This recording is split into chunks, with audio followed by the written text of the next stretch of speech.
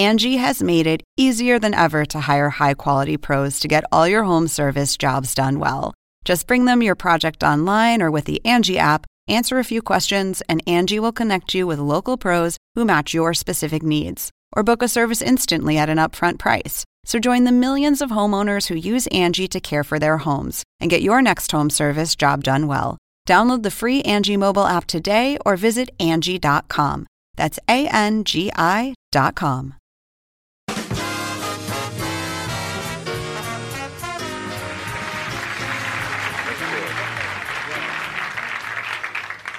We have a mutual friend, of course, Peter Bogdanovich. That's right. Yes. As a matter of fact, you have me to thank for the fact that you were asked to be in the picture which was probably the least successful of any in your past. That's Orson Welles and Burt Reynolds on The Tonight Show back in 1978, the most popular late-night talk show of all time, regularly seen in more than 7 million homes. Reynolds was a guest host, sitting in for Johnny Carson. Reynolds had been in Peter's last 2 movies, both flops. My feeling was that the picture needed you. Yeah. No, it needed a lot more. Burt Reynolds was really famous at this point. 1978 was the first of 5 consecutive years when he was the most bankable movie star in the country. Orson, of course, was a famous director and actor, and one of Peter's closest friends. Burt's jokes Peter could handle. The jokes from Orson devastated him. Yeah, and they said some unpleasant things about me. Yeah, I was watching. I sent Orson a note the next day saying I was watching. I tuned in to see how you guys were doing. I guess I found out, or something like that. Peter is telling me this story late last summer. 41 years had passed, and it's still hard for him, remembering how he felt when his friend, arguably the man he admired most, made fun of him, mocked him even, on national television. I had the distinction of getting him on this show and having him host the show. How did you get him off? Well, that was the thing.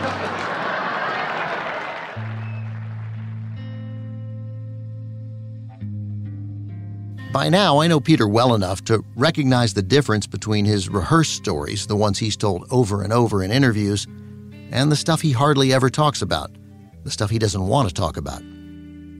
Peter doesn't do impersonations in those moments. He becomes a reluctant storyteller.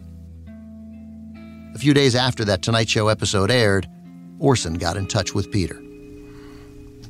An envelope arrived with 2 letters in it. One long one saying that, apologizing, saying it was a betrayal of friendship and he didn't think it was the right thing. He's very sorry that he did that and so on. And then the other was a shorter note saying you deserved it. And he wrote, "Take your pick." That was very Orson. You say that's very Orson. I say that's incredibly fucked up. I think Orson didn't know what to say. I don't think he wanted to attack me. It just sort of happened.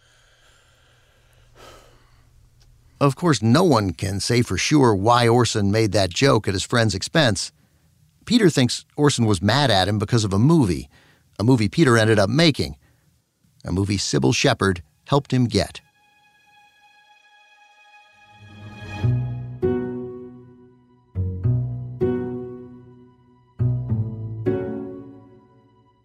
I'm Ben Mankiewicz, and this is The Plot Thickens, a podcast from Turner Classic Movies. This is Episode 5, Bogdanovich, The Misunderstood.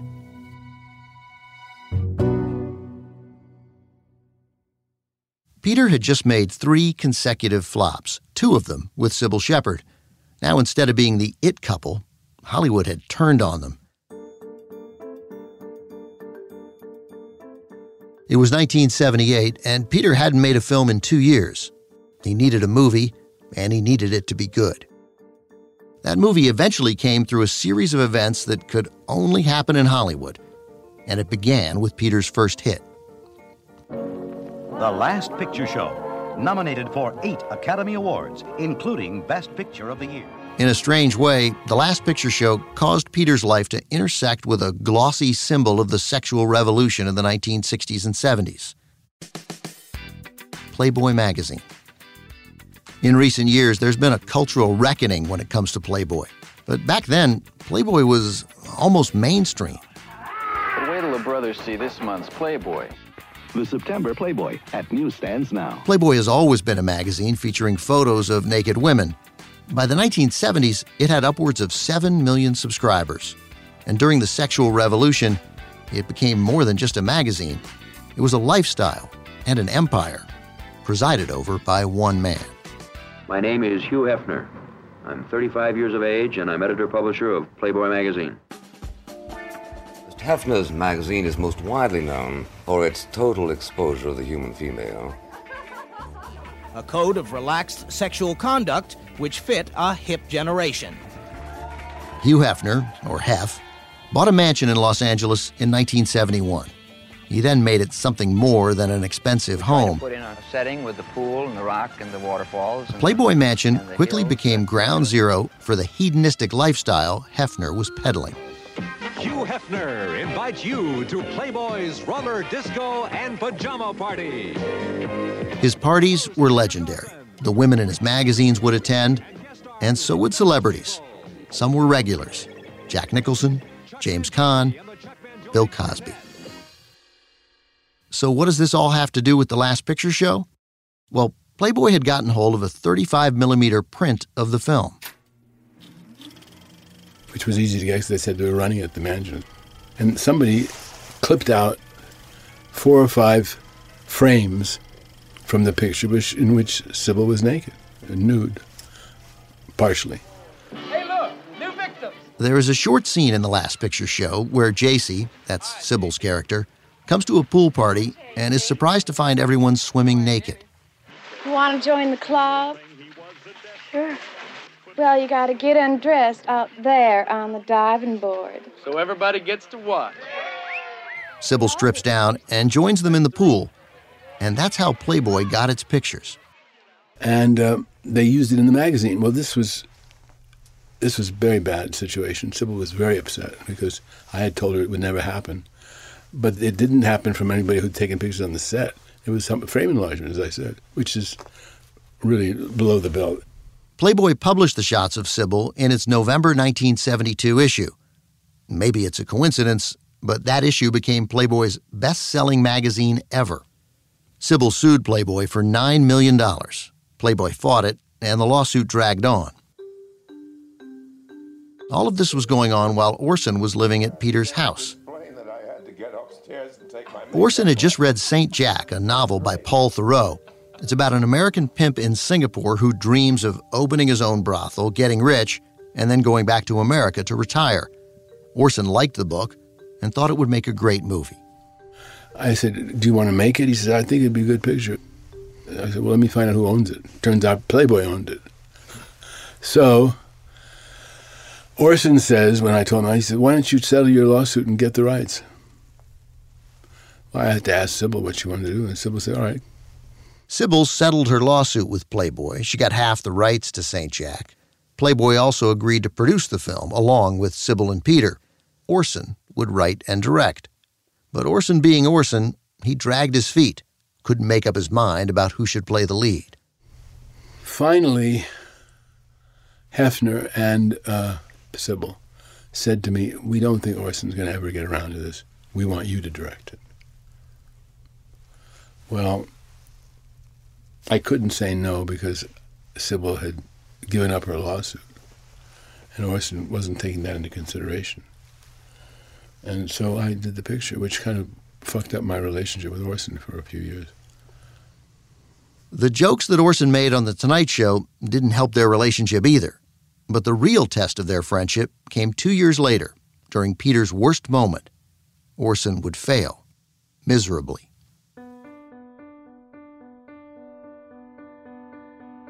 Peter has always believed the reason he made 3 consecutive flops was because he compromised.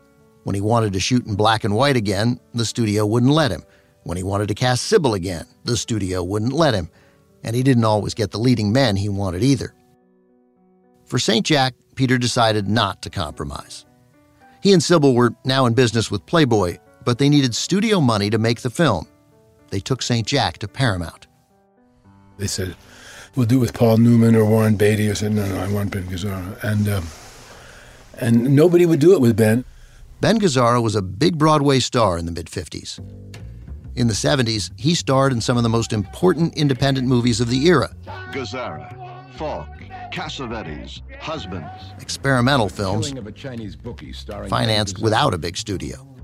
Peter had admired Gazzara since seeing him on Broadway. Maggie, a hot tin roof's an uncomfortable place to stay on. He knew in his gut Ben was right for Jack Flowers, the lead character in St. Jack. In the film, Jack Flowers is a pimp, but he's likable, charming, friendly, and loyal. Oh, me, I just want a yacht, big mansion. He has a strong moral center, a tough guy who doesn't take himself too seriously. A bowler hat, silk pajamas, play golf, smoke real Havanas. Peter was willing to walk away from Paramount and all its money to cast Ben. Leaving the studio also meant Peter took a huge pay cut. Instead of getting more than $1 million to direct, he'd get about $50,000. Peter went to Roger Corman, the Hollywood producer who had given him his first big break. Roger loved the idea and agreed to finance it. Sybil wrote a first draft of the screenplay. Then she and Peter took off on a tour of Asia to scout locations. Roger wanted Peter to shoot in the Philippines instead of Singapore because it was cheaper. He said, I have a deal there. We went to Manila. Didn't look like Singapore. We went to Tokyo. Didn't look like Singapore. No place looked like Singapore except Singapore. So we had to shoot it there. Peter arrived in Singapore and was soon joined by Ben Gazzara and his old friend George Morfogen, who was producing. And they all gathered together like they were about to do some kind of heist, showing up in Singapore at the beginning of 1978. Ben Slater is a film professor in Singapore. He wrote a book called Kinda Hot, The Making of St. Jack in Singapore. None of them on any kind of working visa, all showing up as tourists, piling into a very expensive hotel on Orchard Road called the Shangri-La, and trying to figure out how they were going to make this film. But there was a big problem. The book, St. Jack, was extremely unpopular with influential people in Singapore. It wasn't officially banned, but the government unofficially hated it. Because they didn't like the idea that they were, in fact, an R&R hub for the kids in Vietnam, for the war in Vietnam, and they'd come over to Singapore for R&R for 3-4 days. And what did R&R mean? Well, it meant getting laid and getting drunk. And they did that, and so Singapore did not like that image. So Peter came up with a solution. He pretended to be making a different movie. We didn't mention the book. We said we're doing a picture about a guy who wants to be a nightclub owner. It was kind of a cross between Pal Joey and Love is a Many Splendid Thing. We called it Jack of Hearts, and that's what we were ostensibly doing. We lied, just lied. The crew even wore Jack of Hearts t-shirts to fool the authorities. Apparently it worked. That ruse did hold for pretty much most of the shoot, and they were never really confronted on it. We're on the island of Singapore, making a movie here. Singapore's in the South China Sea, right off the coast of Malaya. They call it Malaysia now. Singapore. Peter's the star of his own trailer, narrating directly to a handheld camera as he walks through Singapore at night. This is Boogie Street. In the daytime, they sell food here. A lot of other things. Peter cast himself in the movie. He plays Eddie Schumann, a fixer for the U.S. Army, probably working for the CIA, who hires Jack Flowers to run an R&R camp for overseas soldiers. Ever since Kennedy and Casper, you can't get a good cigar in America. Peter was inspired by his surroundings. He wanted St. Jack to capture the look and feel of Singapore in the 70s. So he filled the cast with locals who'd never acted before. He was looking for people with really interesting and striking faces, and then he was, getting them to perform as naturally as possible. So long, Bill. What are you sore about? Who said I'm sore? I'm happy. Now I got some money. I buy myself a rich boy. The female lead in St. Jack was a local named Monica Subramaniam. She played Ben Gazzara's girlfriend in the movie. She auditioned for St. Jack on a whim. The choice to cast Monica was great for the movie, not so great for Peter's personal life.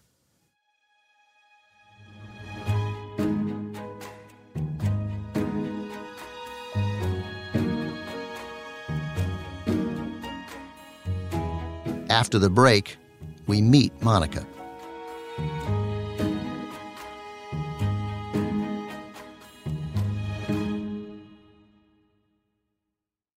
Angie has made it easier than ever to hire high-quality pros to get all your home service jobs done well. Whether it's routine maintenance, an emergency repair, or a dream project, Angie lets you compare quotes from multiple local pros, browse homeowner reviews, and even book a service instantly.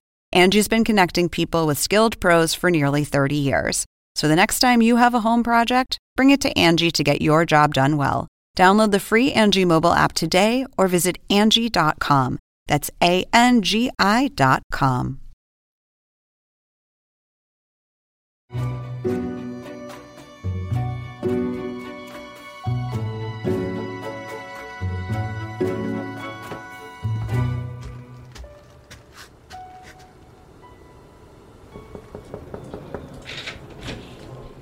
Hello. Come on in.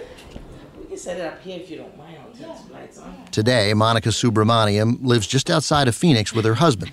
I'm not a breakfast person. She still has prominent cheekbones and a perfect smile.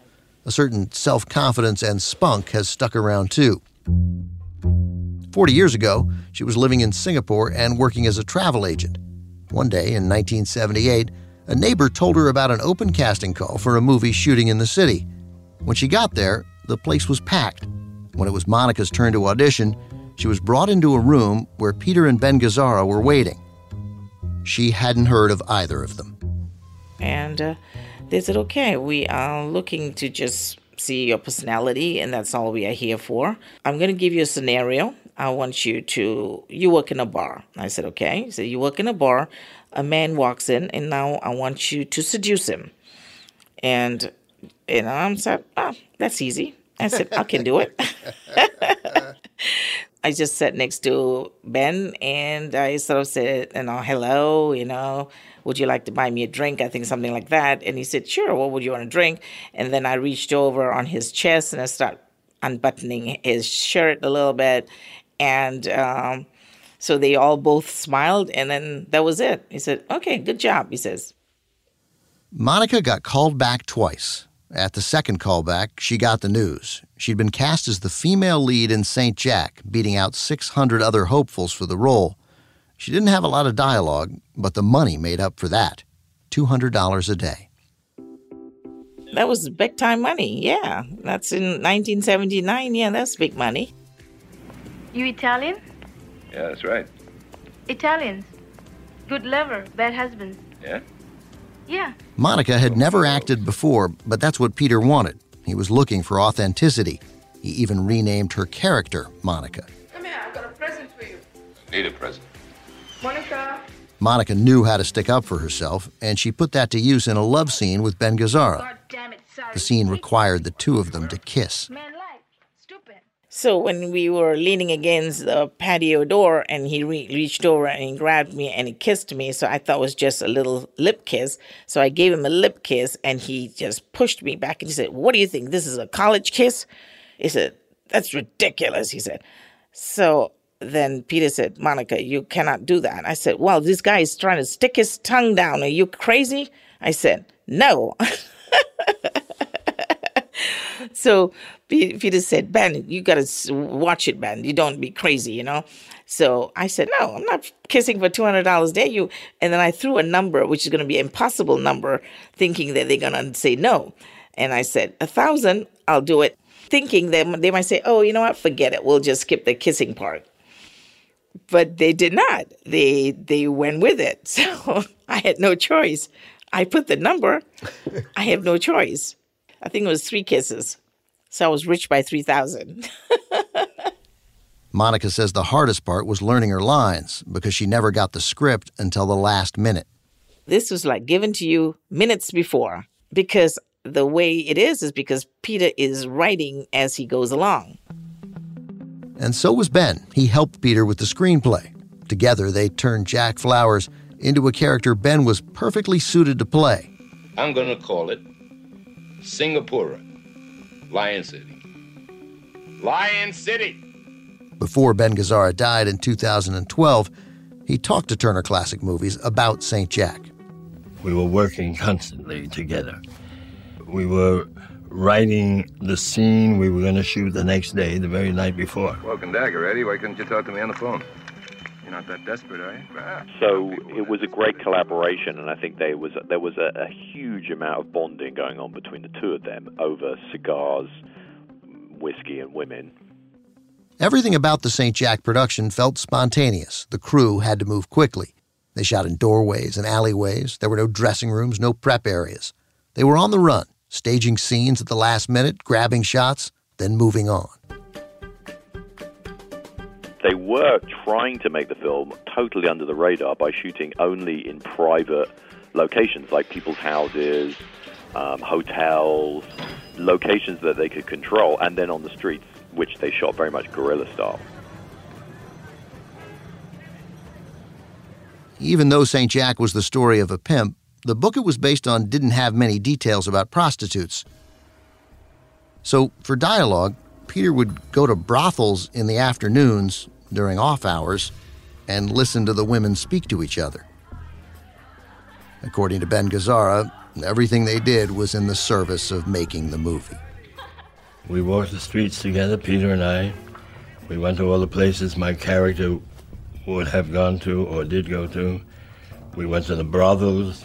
We cast whores to be the whores. I play a pimp, you see. Peter hired real sex workers to act in the movie. He slept with some of them, too. And he paid them not to have sex with him. He says he paid them to leave the sex trade. I gave him somewhere, I can't remember, but it was somewhere between $5,000 and $8,000. To get out of this business? To stop being hookers. Well, it is odd, but, I like women, and it made me sad to see those girls. They were nice people, and I liked them all, I like women. What can I say? There was one girl, Mary Lim. Her working name was Ling Ling.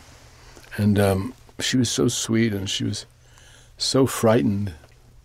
She thought the devils were going to get her or something. And I said, look, I'm going to give you some money. Go back home, will you? She'd had an illegitimate child, and the town turned against her. It was ugly shit. I said, go somewhere where you're loved and liked. And I never heard from her again, but she's in the picture, and she was very good in the picture. 4 months into the shoot, during their spring break, Peter's daughters came to Singapore to see their father. Antonia and Sashi stayed at the Shangri-La Hotel with their aunt, Peter's sister, Anna. It was the most amazing hotel. I just had never seen anything like that, of course. And, I remember it was really hot, and we swam in the pool. A lot of the stuff that he was shooting was kind of, risque, I guess, is why we didn't go to the set that much. But their visit wasn't without adventure. Ben Gazzara, like a mischievous uncle, let Antonia smoke a cigar. Ben always smoked cigars. Benny, my dad called him. I wasn't even close to being a teenager, but I was like, I wanted to try the cigar. And my dad smoked cigars too, so I took a couple of puffs of Benny's cigar, and I got so sick. I didn't even inhale, but I got sick. Don't get the wrong impression. According to Sashi, this was all supervised by Peter himself. My dad was there. So, they were all smoking cigars, and Antonia and I smoked a cigar and then proceeded to completely throw up all night. So there was definitely joints going around too, but he didn't let us smoke those. But we could pass them. Throughout those months in Singapore, Peter felt liberated, a world away from Hollywood and all of the criticism. Without studio executives hovering, he was free creatively. He was also away from Sybil. In the beginning, Peter and Monica just flirted. I think we were both drawn to each other. He was an attractive young man at that time, and I didn't look bad myself at that time. So two attractive people from two different worlds were attracted. Monica was 21 at the time and had a boyfriend. Peter was 38 and in a long-term relationship with Sybil. Monica says nothing happened between them for a while, but then things changed. One day, Peter says to the crew, oh, the weather is not good. We're going to cancel it for a couple of days and we'll reshoot again, blah, blah, blah. So I was happy and I was ready to go home to my boyfriend, saying that now I got no job for a couple of days. I can spend some time, quality time with my boyfriend. I rushed back home early at lunch to hopefully, be there at his place. And then I found him with another woman. So I was upset. I'm like, damn fool. That's what it got me going with Peter. Peter and Monica tried to be discreet, but Sybil visited Peter in Singapore. She figured it out. And I remember she looked like she'd been crying all night, and she left. I couldn't do anything about it at that point. You know, I couldn't drop Monica. We never discussed it. Peter's 6 months in Singapore marked the end of his 8-year relationship with Sybil. They broke up, and when Sybil got back to L.A., she packed up and moved home to Memphis. Shooting on St. Jack wrapped, and Peter flew back to L.A. to begin editing the movie.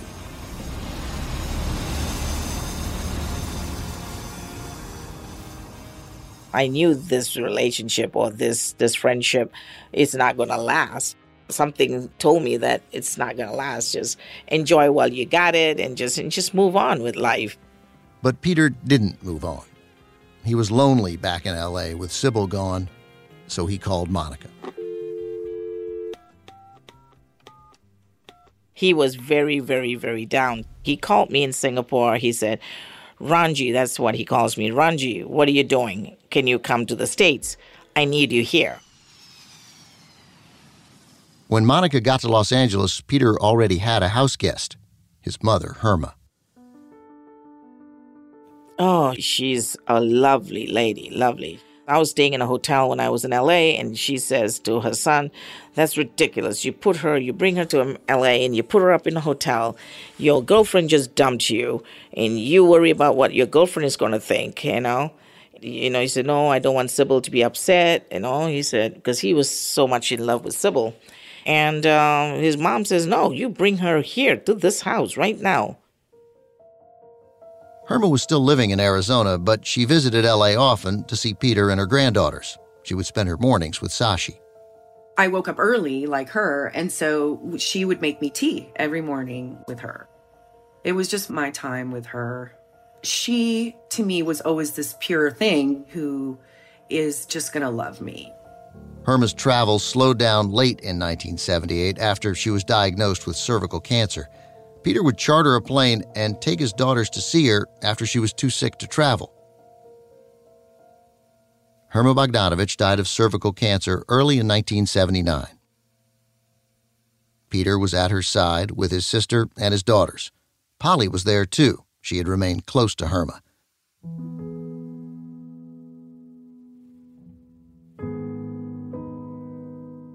In 1997, Peter published a book called Who the Devil Made It? Conversations with Legendary Film Directors. He dedicated the book to his parents and wrote, to the memory of my brave, dear, and inspiring mother, an overly selfless person, and also my first director, first editor, first friend.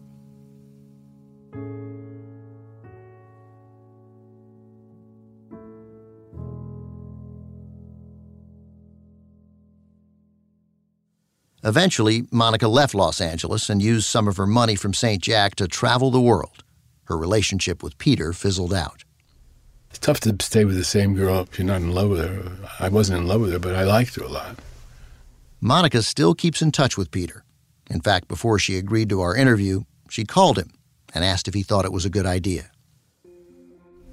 I am one of the fortunate and lucky Singaporean girl that got an opportunity to experience this, and I don't regret a single day and single minute of that time.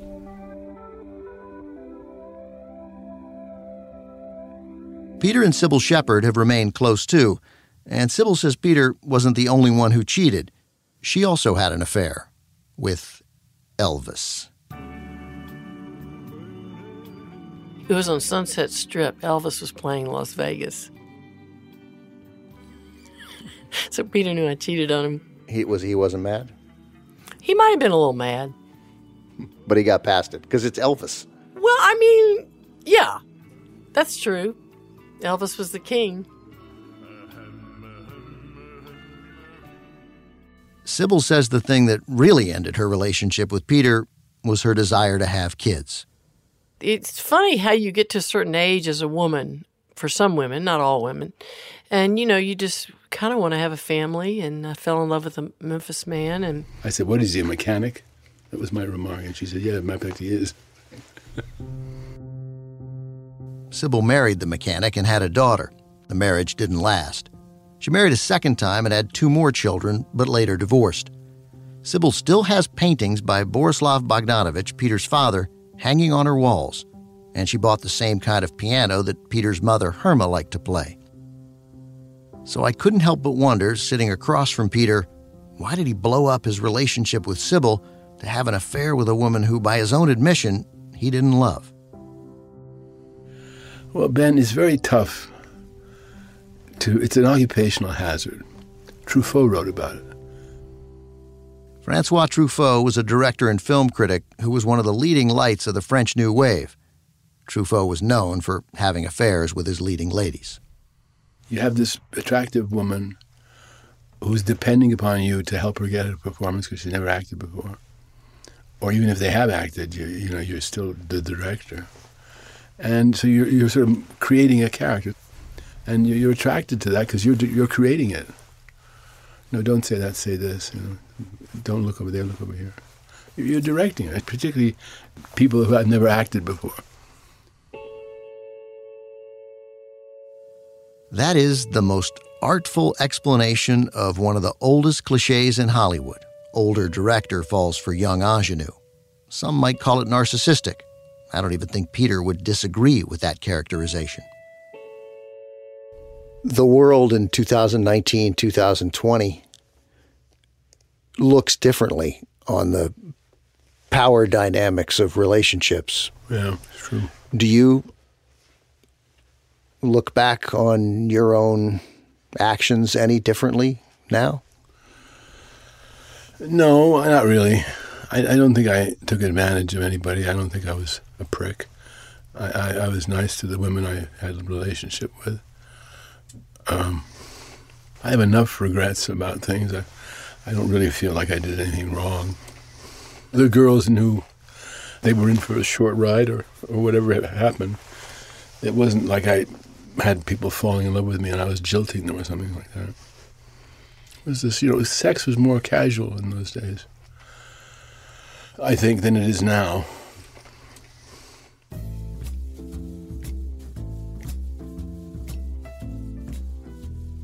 This mindset, a kind of 70s-era casual approach to sex and relationships, was evident throughout St. Jack. Hey, million people make love for so many crazy reasons. Why shouldn't money be one of them? Huh? St. Jack was released in April 1979. The reviews started to come in from overseas, and they were good. My position in Europe was completely altered by St. Jack. I think they thought of him as a pretty good director or whatever. I remember a French magazine called Positif did a piece about me after St. Jack, and the headline was Bogdanovich, the Misunderstood. The film broke Peter's losing streak, and it won the Critics' Prize at the Venice Film Festival. In the U.S., the reaction was more mixed, but mostly positive.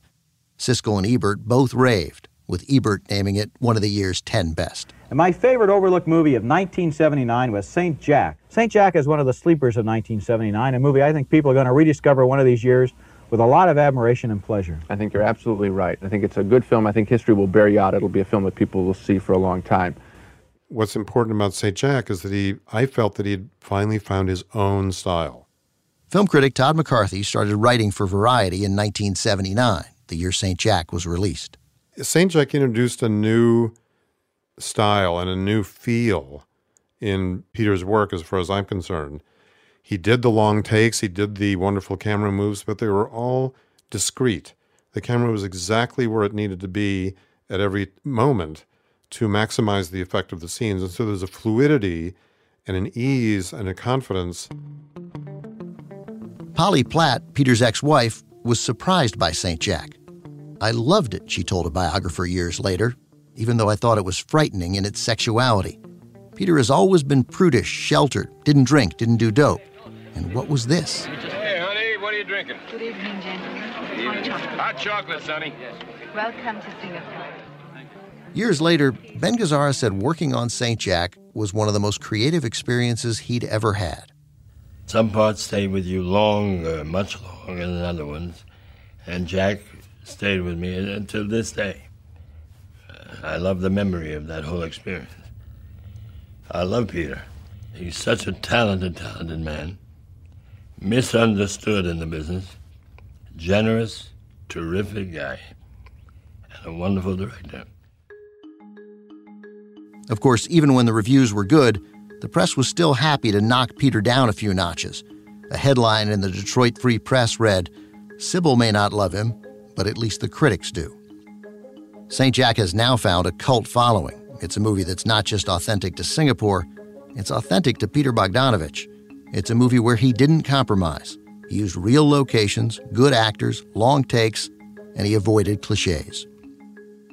As a point of comparison, Crazy Rich Asians, which was released 2 years ago now, which is a film shot in this part of the world and at least set mostly in Singapore, is a film that was very controversial here and considered to be really offensive in its portrayal of multiracial Singapore. And a lot of young people watching St. Jack, their first thing is, wow, this is much more real and authentic than Crazy Rich Asians. So that's a pretty great testament to a film that was made in 1978. Even with the success of St. Jack, 1979 was a tough year for Peter. He lost Sybil, he lost his mother, he and Orson weren't talking. For the first time in his adult life, he was living alone, and he was lonely. So Peter ventured into the playground that defined sex in the 1970s, the Playboy Mansion.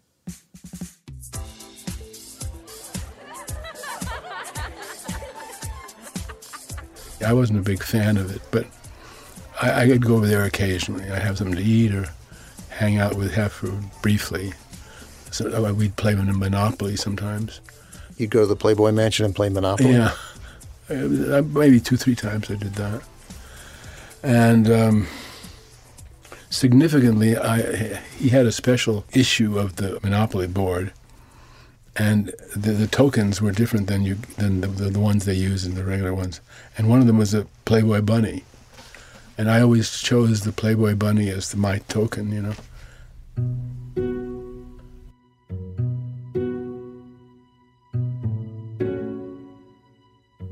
One evening in 1978, Peter, who was 39 years old, was leaving the mansion when he saw Dorothy Stratton for the first time. She was 18 and had just moved to L.A. to work for Playboy. As he was being introduced to her, he had one thought. I thought, this is the most beautiful girl I have ever seen, was the first thing that crossed my mind. So I did the oldest come on in the, pass in the world. I said, I'm casting a picture, here's my phone number. She never called. They wouldn't meet again for almost a year. On the next episode of The Plot Thickens, Peter finds the love of his life. He's on his way up, again, and again, an epic fall. But this time, there's no recovering.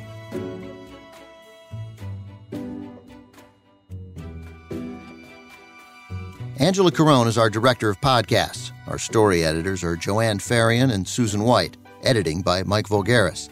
Thomas Avery of Tune Welders composed our theme music. Mixing by Tim Pelletier and Glenn Matullo.